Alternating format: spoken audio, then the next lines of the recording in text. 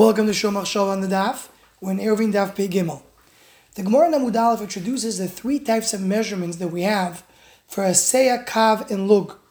The Gemara says we have a measurement which is called midboris, the desert one. There's one which is called Yerushalmich, which is a little bit larger. And there's the one which is called Tzipoiris. So Midbar, Yerushalayim, and Tzipoiri.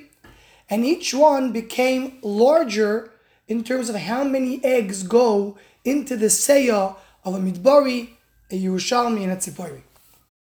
What's the depth in these three measurements? Why did the measurement change al pi machshava? Furthermore, the Gemara concludes the sugya in Amud Beis, and the Gemara then says that the same thing that we referred to in these three measurements applies to challah as well. Because on which case do we say challah? What is chayv b'challah?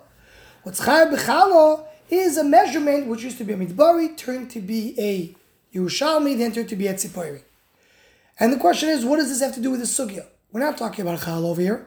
We're talking about the measurement of eruv, and then the consequence of based on eruv, what is the measurement of Baita Menuga? What's the measurement of Tumas Oichlim, etc. What does that have to do with challah? Just because we mentioned Midbari, Yerushalmi, and Tzipoiri, so we speak about challah as well. The Megala Amukis in Parsha Shlach says a very deep concept which seems to answer what's going on in the sugya.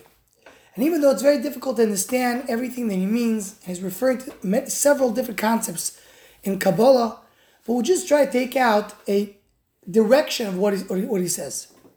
Says the Megala Amukis, when you're focusing on the challah, the Gemara concludes in Amud Beis that the challah is the size of 7 lugin plus of Midbari, 6 lugin of Yerushalmi, 5 lugin of Tzipoiri.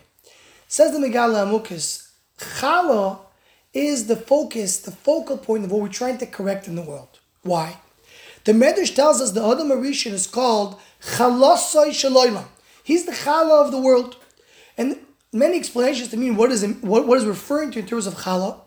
But Reb Tzadok HaKohen explains that the idea is that what is special about the mitzvah of challah? We always have to give portions of what we have to HaKadosh Baruch Hu. Bikurim, Truma, Maasros. What's unique about challah is the challah is after a person did all the work on his own. He planted, he harvested, then he took the wheat and created flour out of it. He took the flour and created dough out of it. And now he's preparing a bread to put in the oven. Now you still have to remember HaKadosh Baruch Hu. Adam Arishan, when he was originally created, was to be a complete, 100% servant to Avodas Hashem. Servant to HaKadosh Baruch Hu. So he's considered to be the Challah Shalaylam. The Medrash tells us that the reason Adam Arishan is compared to Challah is because HaKadosh Baruch Hu created Adam Arishan. He took the sand and put water into it. Similar to what we do, we take flour and put water into it. So Adam Arishan represents the challah of the world. After Adam Arishan did his sin, now you need to correct that challah. And the way that we correct the challah of Adam Arishan is by us doing a first challah. As Rashi points out, in Shabbos, Taflam at base of the on the top, there's 3 mitzvahs the women have, which is Nido, Challah, Adlakas, and Ner. So Rashi quotes the Medrash Rabbah that tells us that each one is connected to one of the things the woman took away from Adam Arishan. She took away his neshama, that's Adlakas and Ner. She took away his blood, caused him to die, so that's Nida. And she was poigim, she ruined the Challah Shalaylam. That's how you do a Farshas Challah. Farshas Challah is coming to fix the Challah of Adam Arishan. Says the Megala Amukis, the changes in the measurements of the challah correspond to how much we can fix, how much we can correct. We know the challah is always 43 eggs approximately. That's why challah is the numeric value of 43. The eggs don't change in measurement. What can you accomplish with these 43 eggs? Originally, these 43 eggs were 7 lugin. That's the midbari measurement. What's midbari? In the midbar. When Moshe Rabbeinu was here, so we were able to accomplish in our challah so much that it was equal to 7. Once they went into Yerushalayim, to Yeshua, now they don't accomplish as much. They're able to accomplish only 6. Then when they got to Beis Hamikdash Hasheni, and that's the idea of Tzipoiri, The Megal HaMukas says the Beis HaMikdash is called Kan Tzipor, but it's simply to understand Rebbe that wrote the Mishnayos, who is the one who brought to fruition everything that came out of Bayis Sheni. His end of his life, he lived in Tzipori, and he says in the Medrash that was for him like Olam Haba, living in Tzipori. So Tzipori is somewhat the pinnacle of Bayis Sheni, brings out everything we have in Bayis Sheni. So Midbari, the Chala is 7.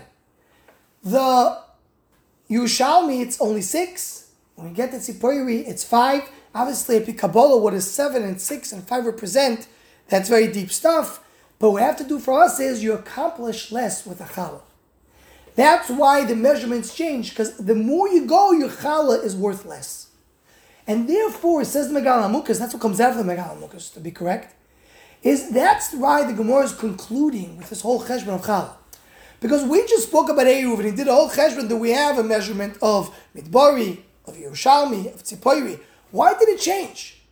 Seems to the Megal HaMukas that the main reason we change the measurement is because of the challah. Because the measurement of challah is the main measurement that came out of the midbar that we have, the Asir Sa'ifah that we use for several different things. We use Asir Sa'ifah for the Omer, we use Asir Sa'ifah for the Kohen Gadol's korban, and everything connects. But in general, we're telling you the difference in measurements came because the challah has a different effect as we go throughout history. This is a drop of what the Megal HaMukas seems to reveal, but just gives a little bit of a taste in the sugya that we are learning.